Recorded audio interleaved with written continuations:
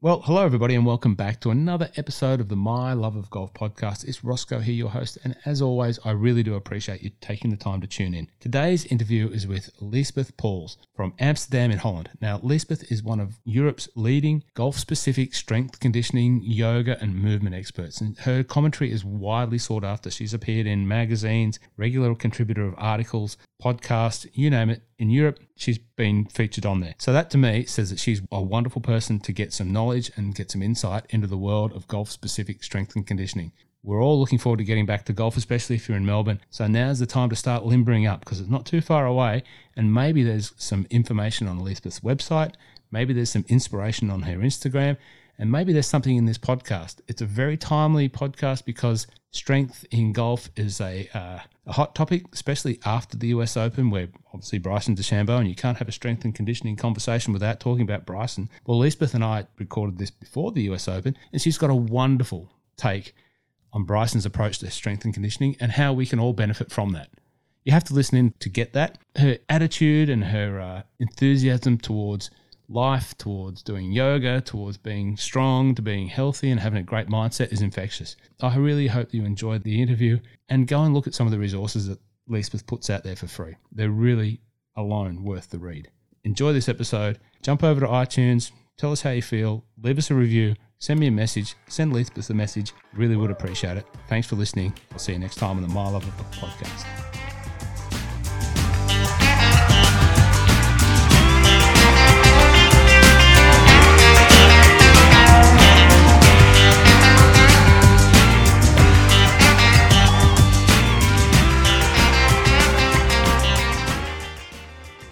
Well, hello, LIESBETH PAUWELS. Welcome to the My Love of Golf podcast. How are you, LIESBETH, all the way over there in Amsterdam?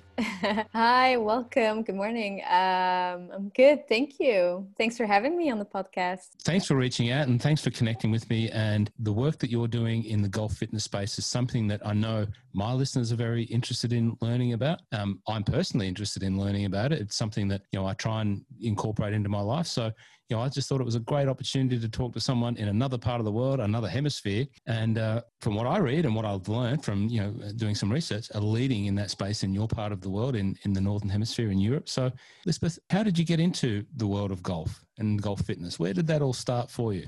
Well, thanks for the introduction. But I started to play golf when I moved to Spain. When I was actually born in Belgium, in Bruges, and then my parents, we moved to Spain when I was around 12. And I was actually very passionate about horse riding. I did a lot of competitive show jumping with horses and didn't want to play golf because I thought it was really boring and there was no action and it was just so different from the horses that I was used to. And my dad got me into a lesson, and eventually going along with him for a few lessons, I found a little bit of fun into it and soon started training more, practicing more. And with that also, started to develop a little bit of a passion and a little bit of a enthusiastic vibe more, because I noticed when I hit the ball like so pure and so clear, it just felt really good, and I never thought I would enjoy it, because then as a young girl I thought, golf, that's nothing for me, it's so old, and I want action. But I actually got the thrill that I guess every golfer can understand, that pure clear sound of that ball that you hit, and it just strikes the nerve, and it's so addicting. Did the thrill of the golf, hitting a really good golf shot, equate to the thrill of launching a beautiful horse across some equestrian barriers, or doing that side? Was there any similarities there? Did you feel? I felt that kind of same thrill, because you train for it and then it just doesn't always happen. But when it does, it just like affirms that what you've been training is going well. And that really lit me up, as in like performance wise, which I was used to from the horses. You still do any So equestrian? Do you still ride? Do you still ride? I I don't ride. I coach equestrians. Cool. Yeah, nowadays as well. But in the end, I got some mental and physical setbacks because then I started to train a lot and putting a lot of hours into training on the range and on the course. And eventually, just my body wasn't taking it, and my mind, I got very overwhelmed. I had lack of confidence on the course, and it all happened then when I met my coach, who was it was like it was a guy from Iceland and a real Viking. So he was super strong, super tall. He had those long blonde hairs and like, yeah, a real Viking. Hmm. And he was already way ahead of his time by also integrating some training, physical training, in his programs with his juniors that he was working for. And I just really clicked on that side. Like he's already saw golf as a sport. Mm-hmm. So And when that, was this? How long ago was this? yeah, that was when I was still a teenager, around 14, 15 years. Yep. When I was so old. And that just really clicked for me. And he also helped me to get into the gym. And he told me, get into the gym, you will get super strong. You will, yeah, get rid of maybe some of the aches and the pains that I was having. A little bit of, I had some shoulder issues and injuries. And I got improved in that, but also in confidence. I felt like going to the gym at the age of 16. It was weird for me, for young girls to be in the gym at that time, but I just really enjoyed and clicked with, whoa, this golf game, he approaches it as if it was a sport, it's a performance. And that was my click, and I really liked that. And through that, felt like I gained confidence on and off the golf course. And then, yeah, dreamed of eventually also being on the LPGA, playing big tournaments. That was eventually my dream. Was that dream what took you to get onto playing golf overseas, or going to college overseas? Was that part of that plan? Yes, it was partially, but it was also since I grew up being around sports all my life, horse riding and golf then ended up being my two biggest sports. But my family and everything, we were big in sports, and I've always been interested in that. I also wanted to pursue a degree that was related to that because I was passionate about it. I read all the books when I was 16 about biomechanics and sports psychology. That was my thing. So I knew I had a drive to compete, but I also had a drive to dive deeper into learning how the human body works and how to train it, and train it in a way that it's ready to perform for sports. So that's why I ended up going to UBC, studying kinesiology there. And from there, it all kind of happened very organically, in the sense that I went to train with the team, but also felt like I had a huge thing that I had to learn a little bit more about the culture. It was such a big difference from Spain to Canada, being on my own, the expectations, the huge amount of studying, and also wanting to improve with my own game. I reached out to learn about how to train for the swing. And I met up with Jason Glass, who ended up being my mentor for the next, and it still is, from that moment. And I assisted him during our team sessions, team gym sessions at UBC. And I felt, I can help people while I'm also learning about the game, and I can help them to train better their body. And there's maybe other people that struggled with, some injuries, lack of confidence, and maybe I can help those. And I learned that in the end, a lot of golfers struggle with similar things. So yeah, it all just happened very organically. So when you were working with the team, so were you supporting the boys and the girls team at UBC? Yes, because it was super small, the team. So we always had, I remember 6 a.m. Wednesday morning gym sessions, because the golf team was super small. We had to use what they've given us. So we trained, every Wednesday morning, 6 a.m. And then, so after uni, when did you fit did you keep playing your golf? Did your golf career get to a point where you thought, pursuing my dream of LPGA isn't going to happen, or it's going to happen a different way? What happened then for you? When was that, light bulb moment that I like to sort of say, well, my vision and my future and my purpose now is, this golf specific fitness, and I can really make something of that to, take you where you are now? Well, I didn't actually have a specific moment in time where I realized, whoa, this is going to be my profession from now on, because I still tried to play, but I just felt like, I didn't enjoy it anymore, because I was putting so much pressure on myself to perform within, the norm of what everyone expected of me and myself. But at the time I was also putting a lot of energy into learning and studying about human movement and the swing. So your game stops evolving. From there, I just realized, I think slowly, that I let it go of, playing on tour, playing competitively, and started to dive into the other side as a coaching side. And I saw what my mentor with Jason Glass was doing, and I also realized, whoa, this is also what I want to be doing.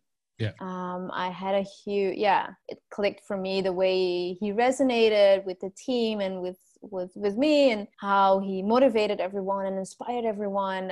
It's something a good coach can do, and also could also be very affirmative and kind of, setting a bigger bar to that the team was able to race towards. I just found that this was an aspiration for me as well. So I eventually got TPI certified in 2011, graduated the year after, and then founded my company in 2015 in Holland. So 5 years at it now. Do you still use the TPI protocols and the scanning methodology of TPI? Yes. I've used it, I think, maybe over 1,000 golfers now, because it's almost a decade that I'm certified, and I've used it over so many golfers, and I still use it today, because it's super essential, and it can eliminate a lot of unnecessary time and energy that you would spend otherwise on trying to fix something, but you really measure what you need to fix, and it just tells if you're right or wrong. And I think it's super effective.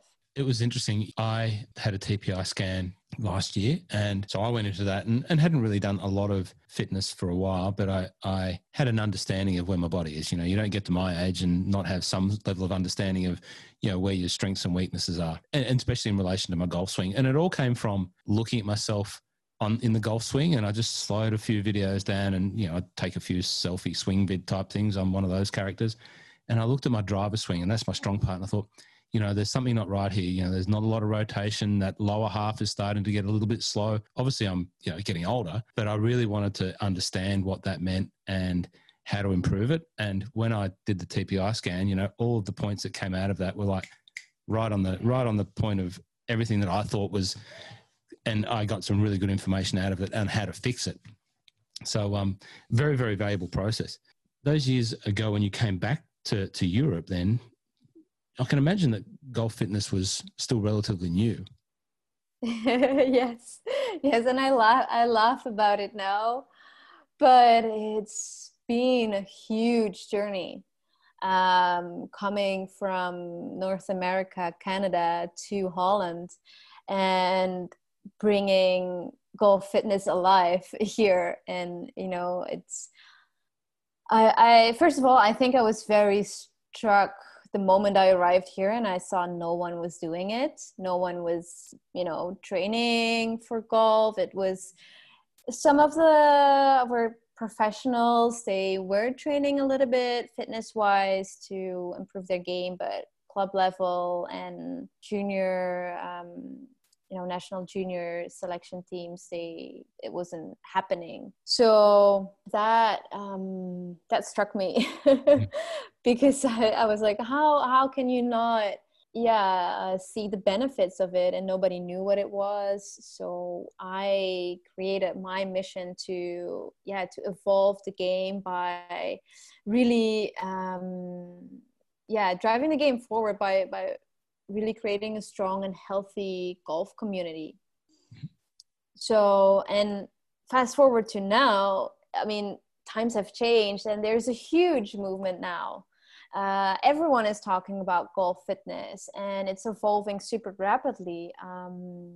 And one way I see it now, which is super different from when I started my company, and when I started to raise the awareness of specific golf movement training, is that nowadays, like golf teaching professionals and club community leaders, it's going to be extra important for them to stay ahead. And I see that the club leaders now have the responsibility to bring the health and movement awareness into their club and into their program. Yeah, it's like now we know the old golf culture and habits, they've long been, outdated, and the latest research of golf fitness supports a lot of those resources. And I think at a club level, you can't withhold your members and your clients any more of the hundreds of benefits that that come along with golf specific movement training and routines.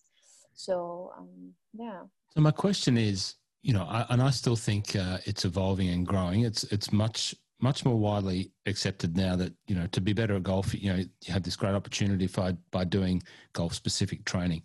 But there's still, I think, the smaller percentage of the golf market that actively participate in golf specific strength and conditioning training. Is it ever too late to start? I referred to myself as an old guy, and, I just made a decision last year to try and, get better at it. But is it too late? My listeners, I don't know the ages, they've got some old guys, some young guys, and a wide variety in between. But, I think for the guys my age and thereabouts, who, may, not be in the best shape, is it too late? Back to that question. No, it's never, ever too late. I hope everyone, I can reach, or I can talk to, or in your community, my community, realizes and gets inspired by, just taking simple actions. It doesn't have to be super intense or complicated or excessive or big or huge. It's about taking a simple action step that you can do even when you've never gotten into specific golf training. So and that's why I also believe there's still a long road ahead.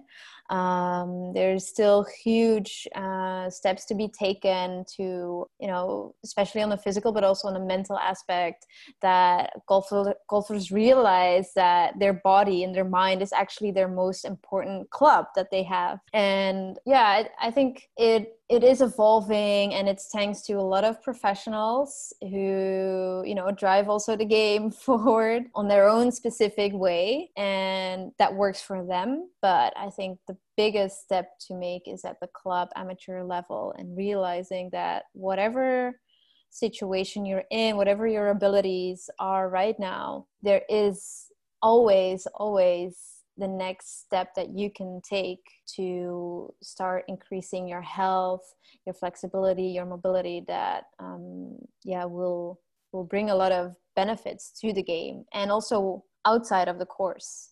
Just before we started, we had a little bit of chat about the current times and, all of that. How has the COVID period changed what you do in terms of how you look after your clients? We're doing this via Zoom now. Obviously, you're in Amsterdam. I'm here in Australia. This ostensibly could be a training session. I could be sitting here Yes. and you could be. How is it, redefined and reshaped, how you talk to your clients? Yeah, actually in a very positive way, in that I now offer my one-on-one coaching remotely via Zoom. And that's, of course, opened up a huge amount of, it's opened up the world, because now I can coach golfers from wherever they are. That wouldn't have been like my first choice. And it happened thanks to COVID. So that's one positive thing for me.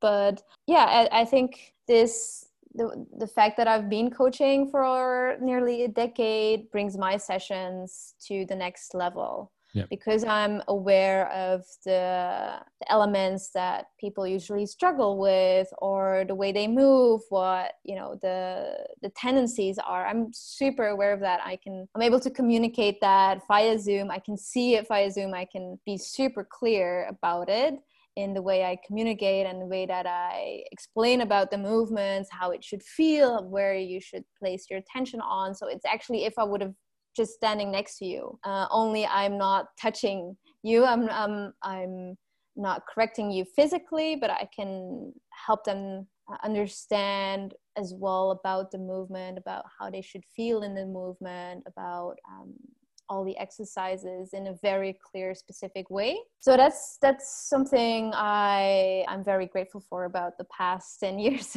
of experience, and now being able to bring that via Zoom, but also transferring the energy that I have, because energy is so huge in my coaching. I'm able to also bring that into the session, even if it's via Zoom. And that's what I'm also very happy about, because that brings a lot of perspective for me, being able to help more golfers around the world.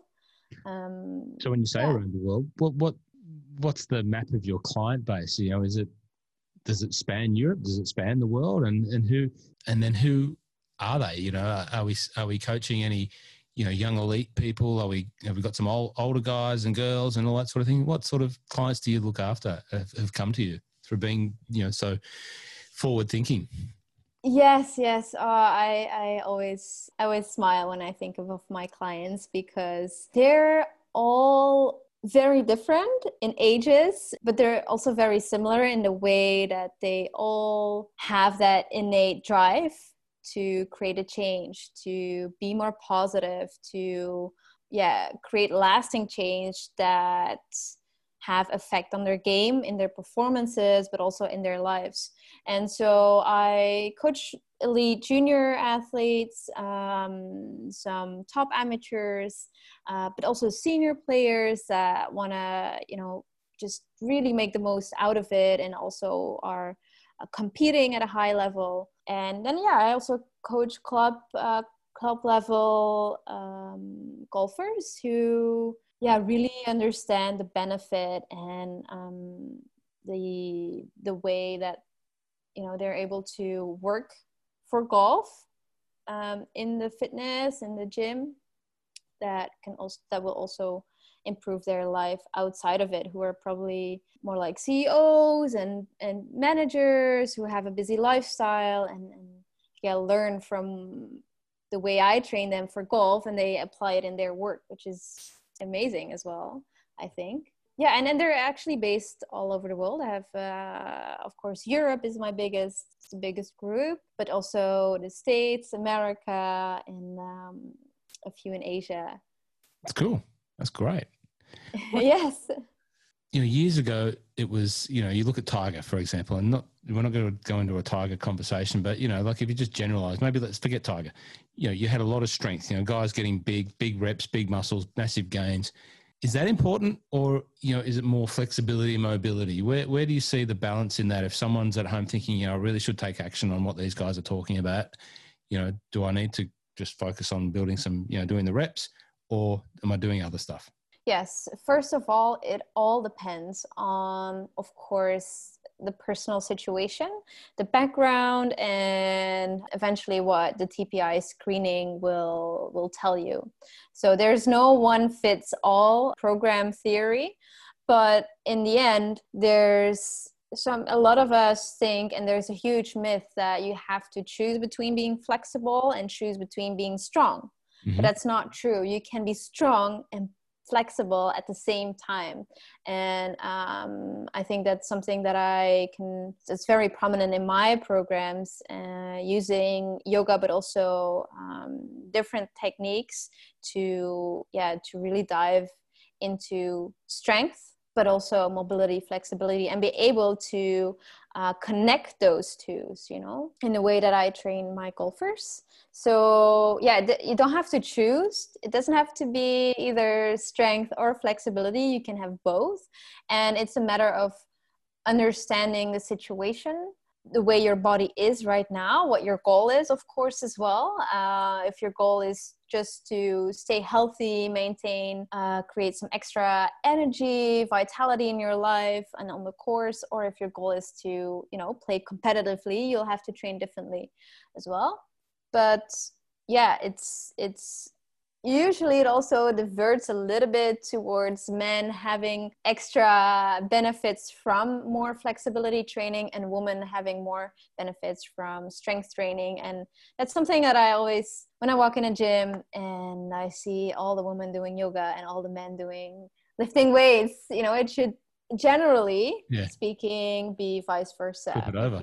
Yes, because it's super beneficial to train what usually the weakest spot is. So if strength is your strength, then if you have big muscles, see if you can, add a little bit more flexibility, mobility to it, because whenever there's one area that's prominent and more stronger in the body, whether it be strength or flexibility, there's this balance. And whenever there's this balance in the body, that will cause eventually injuries down the road. It will lead to inefficient transfer to the swing, to the game, and to your health and vitality. You started to touch on a few times there, and you mentioned yoga and, seeing the ladies doing yoga and the men's pumping some iron.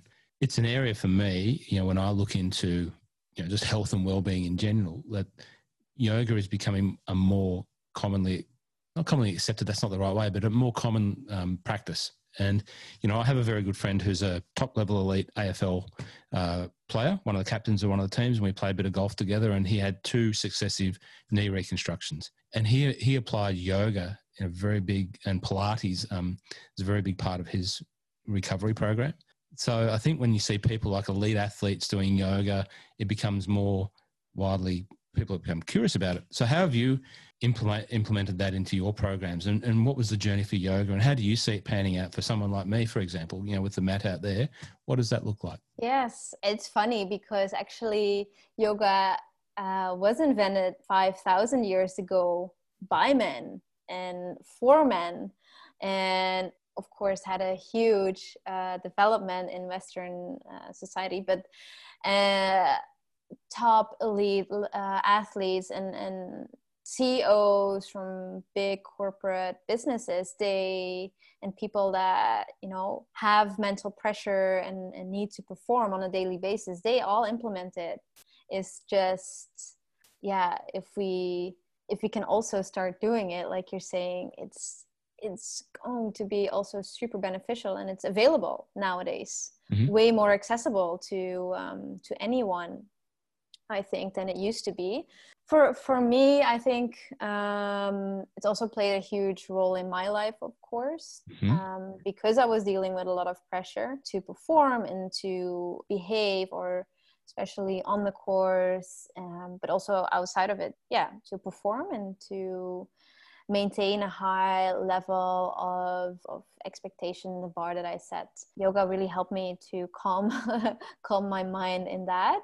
But it's about, of course, the mind in yoga, but also the body. You create a greater adaptability of preparing the body for the physical demands of the swing, which is actually super explosive and one-sided. It's rotational and places so much demands on the swing. So both body and mind, you can help that with yoga techniques. Do you practice any other methodologies for helping your clients with their mindset towards golf? Because for me, mindset is another thing that I had to look towards shifting to maintain or become a better golfer. And I think I haven't become a better golfer through practicing some mental performance strategies, but it's helped me certainly maintain. And I haven't had that high and low fluctuation when I talk about performance, and you judge that by handicap, and it's certainly helped me. But so do you incorporate other parts of the mental game in your work, or is that something that's really important to you? Yes, it's super important and essential. And already by implementing yoga, we are already touching on the mind, of course, because I don't see it as two separate things, just the mind, just the body. And I think with yoga, those two can combine and unite a little bit more.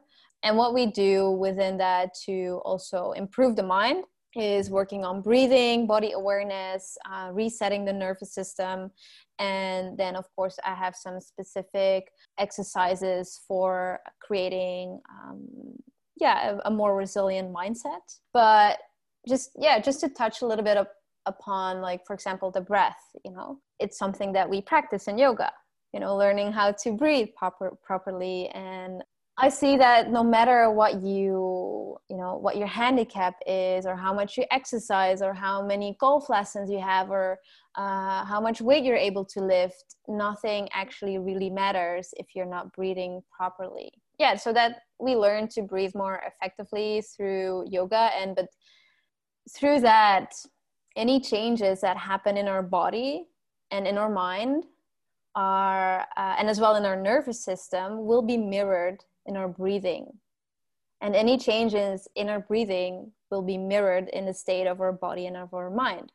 So that's why I don't see them as two separate elements. By just understanding the way you breathe right now, being able to observe a little bit more of the breath. And then you're talking more towards the meditation part of yoga and of the mindset, is that, actually every thought that you have, every emotion, or any mental action that's going on is accompanied by a sensation in the body. And sitting a little bit more stiller, or within the pose that you're in from yoga, you learn to observe those physical sensations. You observe the physical sensations, you learn to observe the way you breathe without controlling or regulating it at some times, and you learn to observe it without attaching to it, or without liking or disliking. And that gives rise to a whole new different way of being more present in the moment. So it's certainly something that you should go and investigate. And I'm sure whether that, people could contact you and learn. How would someone, if someone listens to this and they're in this part of the world and they thought, you know what, I'm interested in this, and I would like to talk to Liesbeth about having a yoga program. Can they do that? Yes, of course. Anyone can reach out to me via DM on Instagram, and or my website. You can contact me. There's a contact page. Anyone can reach out to me. That's no problem. And I always hope to bring more awareness to the fact that, again, whatever your ability, whatever your situation you're in or circumstances, you can progress and move forwards. I've worked with golfers who from the disabled team, and they weren't able to move much. I've worked with seniors, like seniors, and they're still playing golf, and I'm not able to at that moment in time with those specific golfers, I can't increase a lot of strength or flexibility because they're not able to move a lot, because their bodies aren't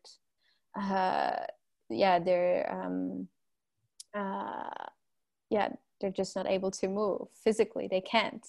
But the one thing that anyone can do right now, and one thing that whatever age as well, you can start to get better at, is breathing. We all breathe, and we think of it as a natural thing, physiological thing that's happening, but it's not. It's a tool to increase performance. It's a tool to become calmer if that's what you need. It's a tool to remain a little bit less reactive on the course if that's what you're struggling with. So yeah, it made a lot of sense when you said about the body and the mind controlling the breathing, and then the breathing controlling the body and the mind. And in that moment it became very clear to me that and I just thought about anxiety and pressure and stress and how that comes out and manifests as breathing patterns. And, I just had a picture in my mind that it was fast and quick and all that. But then when you concentrate on your breathing, the thought process starts to dull away or nullify, and, you can become a bit more focused on the golf shot in that example. Yeah, that was perfect. Hey, Lisbeth, in your website, I was quite intrigued about your articles. You've got some wonderful articles in there. And thank you. Yeah, and without going through them all, if you were to say to the listeners, jump onto my website at lpgolfperformance.nl and read these 3 articles, what would they be? I think the one about how you think you're training golf fitness, but actually you're not. I think it's hopefully an eye-opening thing, and it's something that I am always trying to create more awareness of.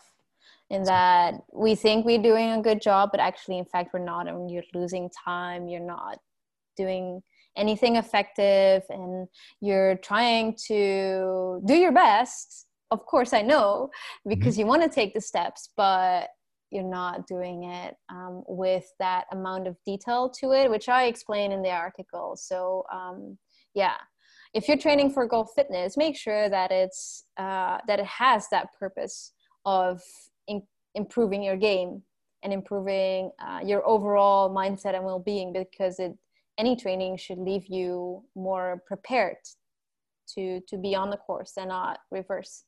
So I talk a little bit about that in that article. I have a few that are really good in resources, where I share some tips and tricks, which are always something that golfers not expect to hear, because they think it's going to be something expensive or something, more time consuming, but they're actually not. And I think it's the one where I share on the course. So looking into I can't remember how it's called. I think it's called losing energy from mistakes that a lot of golfers make. What's the 5-minute synopsis on Tiger Woods on his latest training sessions and what he can implement from it? What's that? Because I know I've got a few Tiger fans that listen. So if they're going to go great. What's the 5-minute synopsis on the Tiger Woods article? Well, Tiger is Tiger. I mean, he's the best for a reason, or he's one of the greatest. And in that article, I explain about how he stated that he used his physical training sessions where he broke mental barriers, went through physical barriers where he had to throw up, and kind of almost Navy SEAL type. That's what I'm getting into my mind, that's his type of training, breaking the barriers. You're not giving up, you're going through it, until you puke, and you don't stop. And that works maybe for him, and I don't know if it's totally true if that's what he does, but I know a lot of golfers want to follow him, and I know he's a leader of the industry. So with that, I just wanted to be introduce, like, hey, stay mindful and really think about what he's saying. It doesn't work for anyone, for everyone, especially if fitness and if golf has been your main source of income. We do you think he got it wrong at the start and now he's got it right? When he started to lift weights, you mean? Yeah. I don't think he got it wrong, because maybe at that time there wasn't much available. He did what I think, or his trainers did what they knew at that time was proper. And since then, of course, there's been tons of research out, tons of real life as well examples that the way he trained is not super effective. And he trained, I like to call it like more of the bodybuilding style. It doesn't promote mobility, it shortens the muscles, and that's the least thing you want in golf. You want to be able to move agile, be quick, be explosive, have that flexibility, and that's super demanding of the swing. So yeah, I don't think he did it wrong because they didn't maybe know at that time any different. Yeah. They couldn't foresee the future, and potentially what happened to his body may have been contributed by, lifting heavy weights all the time. Who knows? I'm not the expert, and certainly, wouldn't make judgment. But yeah, you're right. What about the current crop of golfers? Who do you look up to when you look at the LPGA or the PGA Tour guys, or European Tour guys, whoever? Who do you think's doing a really fine job in their fitness, their mindfulness, their health state, all of that? Who do you look up to in that space? Yeah, McElroy actually. Mm-hmm. And I just read an article on Golf Digest where he said, "Look, I'm not falling into that trap and that myth of having to work harder to make it on, to progress on tour and to be better on tour. It's a myth." But he just said, what works for me is to really stop having a lot of swing thoughts and stop investing in my swing technique, but really focus on my mindset, on my mental resilience, and just the course management. And that works for me. So I really look up to him in that way. I think he's got it. He's got the physical, but he's also, and I share that same, I know he's interested in a lot of philosophy as well. He reads, and with what he just stated on the Golf Digest article, I think he's got it in that way, combining both performance, but being true to who you are and not falling into the traps of the expectations and the myths. I think the myth of having to throw up on every session will make you stronger. It's not true. And congratulations to Rory on the birth of his baby too, by the way. That's absolutely news for him and his wife. Okay, so we can't have a golf fitness conversation, and you're probably going to roll your eyes, but what about your thoughts on Bryson? Because it's very topical. It's every Twitter, every tweet, every Instagram post, everyone's talking about Bryson. Is it right? Is it wrong?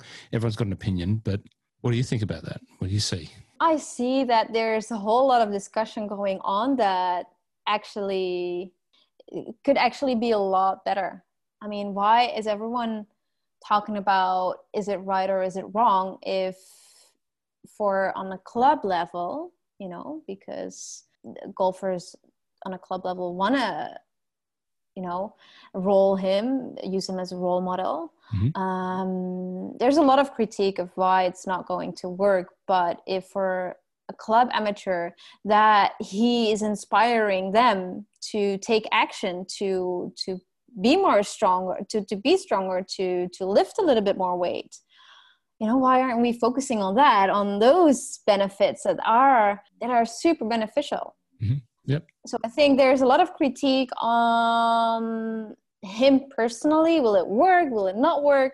While all of the energy should be invested in, look, what he's doing, it's great for your body. It's great for your health to be in super strong shape. It's, that's got tons of benefits and tons of health, promotion that could get a more...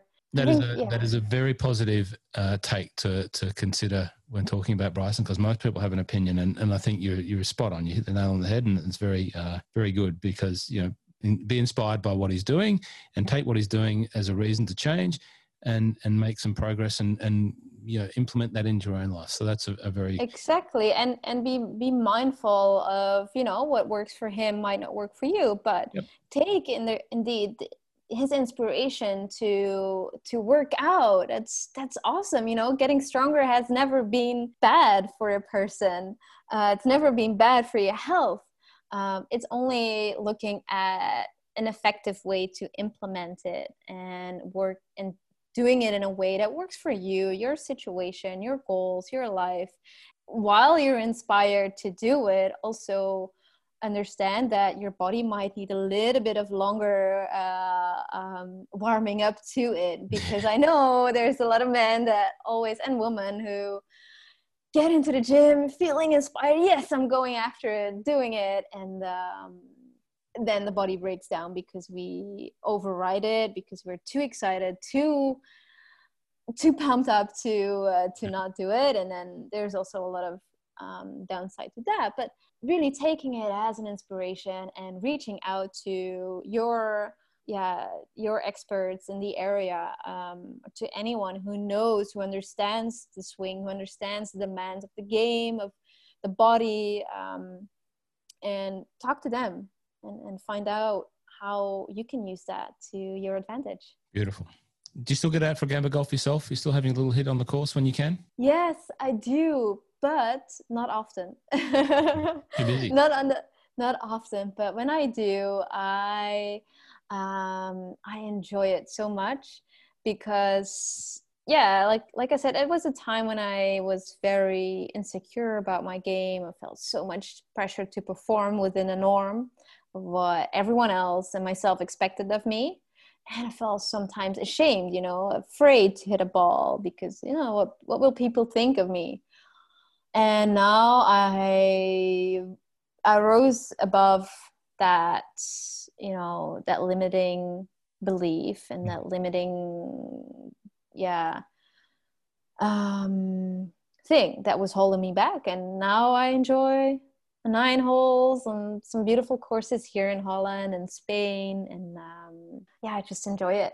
And I prefer to play when it's, of course, a little bit nicer, and make sure that I have good company, and that but the way that I see it is, even though I don't play a lot, because I invest and spend a lot of energy and time. I mean, I do this full time. So all of my other time is learning about the body, is coaching golfers, but also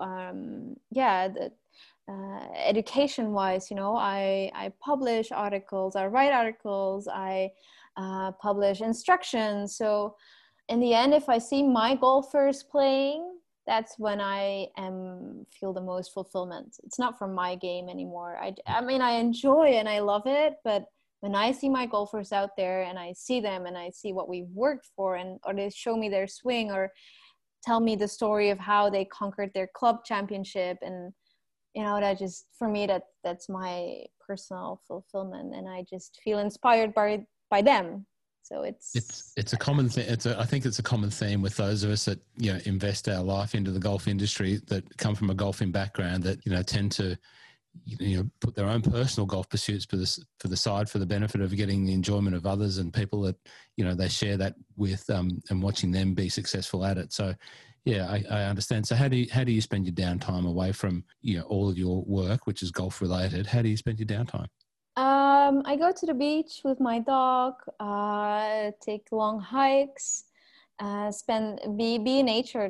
That's basically what I love doing, and just feel so refreshed after it. But also meeting with my friends, and also actually a lot of time is also into seeing my coaches. So making sure I have a session with my coaches, and that they're able to look at my situation and help me move forward where I want to move. And that's both on a mental and physical side. And then, the cooking, baking, and doing yoga and listening to music, just enjoying the simple things, actually, and the connection of the people around me and the connection with nature. That those are my go-tos, basically. Well, listening to it, it sounds wonderfully relaxing from my end. I feel a little bit more relaxed just even listening to it. So, I'm happy. I'm sure if everyone takes a little bit of that and can incorporate that into their own life outside of golf, but also the lessons that we've learned from you today, and your thoughts and your guidance around how people can impart golf-specific training into their world to get better at golf and to have a better mental output and a mental disposition around golf and just be healthy in enjoying their golf. I think that's a really positive thing to be able to do. And, you've given us a lot of great information there for people to listen to today. And I appreciate it. Thank you very much. Thank you. You're very welcome. And yes, I hope and I wish that, after this conversation, you feel inspired to take action to really go after your dreams and to take really good care of your body and your mind, because those are your most expensive and most important tools and clubs in the bag. Wonderful. And thank you very much. Liesbeth Pauwels, thank you very much for joining us on the My Love of Golf podcast. It's been a joy and a pleasure. Thank you for your time over there in Amsterdam, here in Melbourne. And I look forward to putting this episode out and letting everyone, share your wonderful insights. And please, I'll put all the notes where you can find Liesbeth in the show notes on Instagram, beautiful Instagram page, and a wonderful website with some great resources and articles in there. And you really should go and check that out and see what one of Europe's leading golf-specific fitness, strength and conditioning, yoga, mindset coaches has been able to bring to the guys and girls throughout Europe. Go and check out Liesbeth. And Liesbeth, have a wonderful day. And thank you. Have a great weekend. Thank you. Thank you. Wonderful.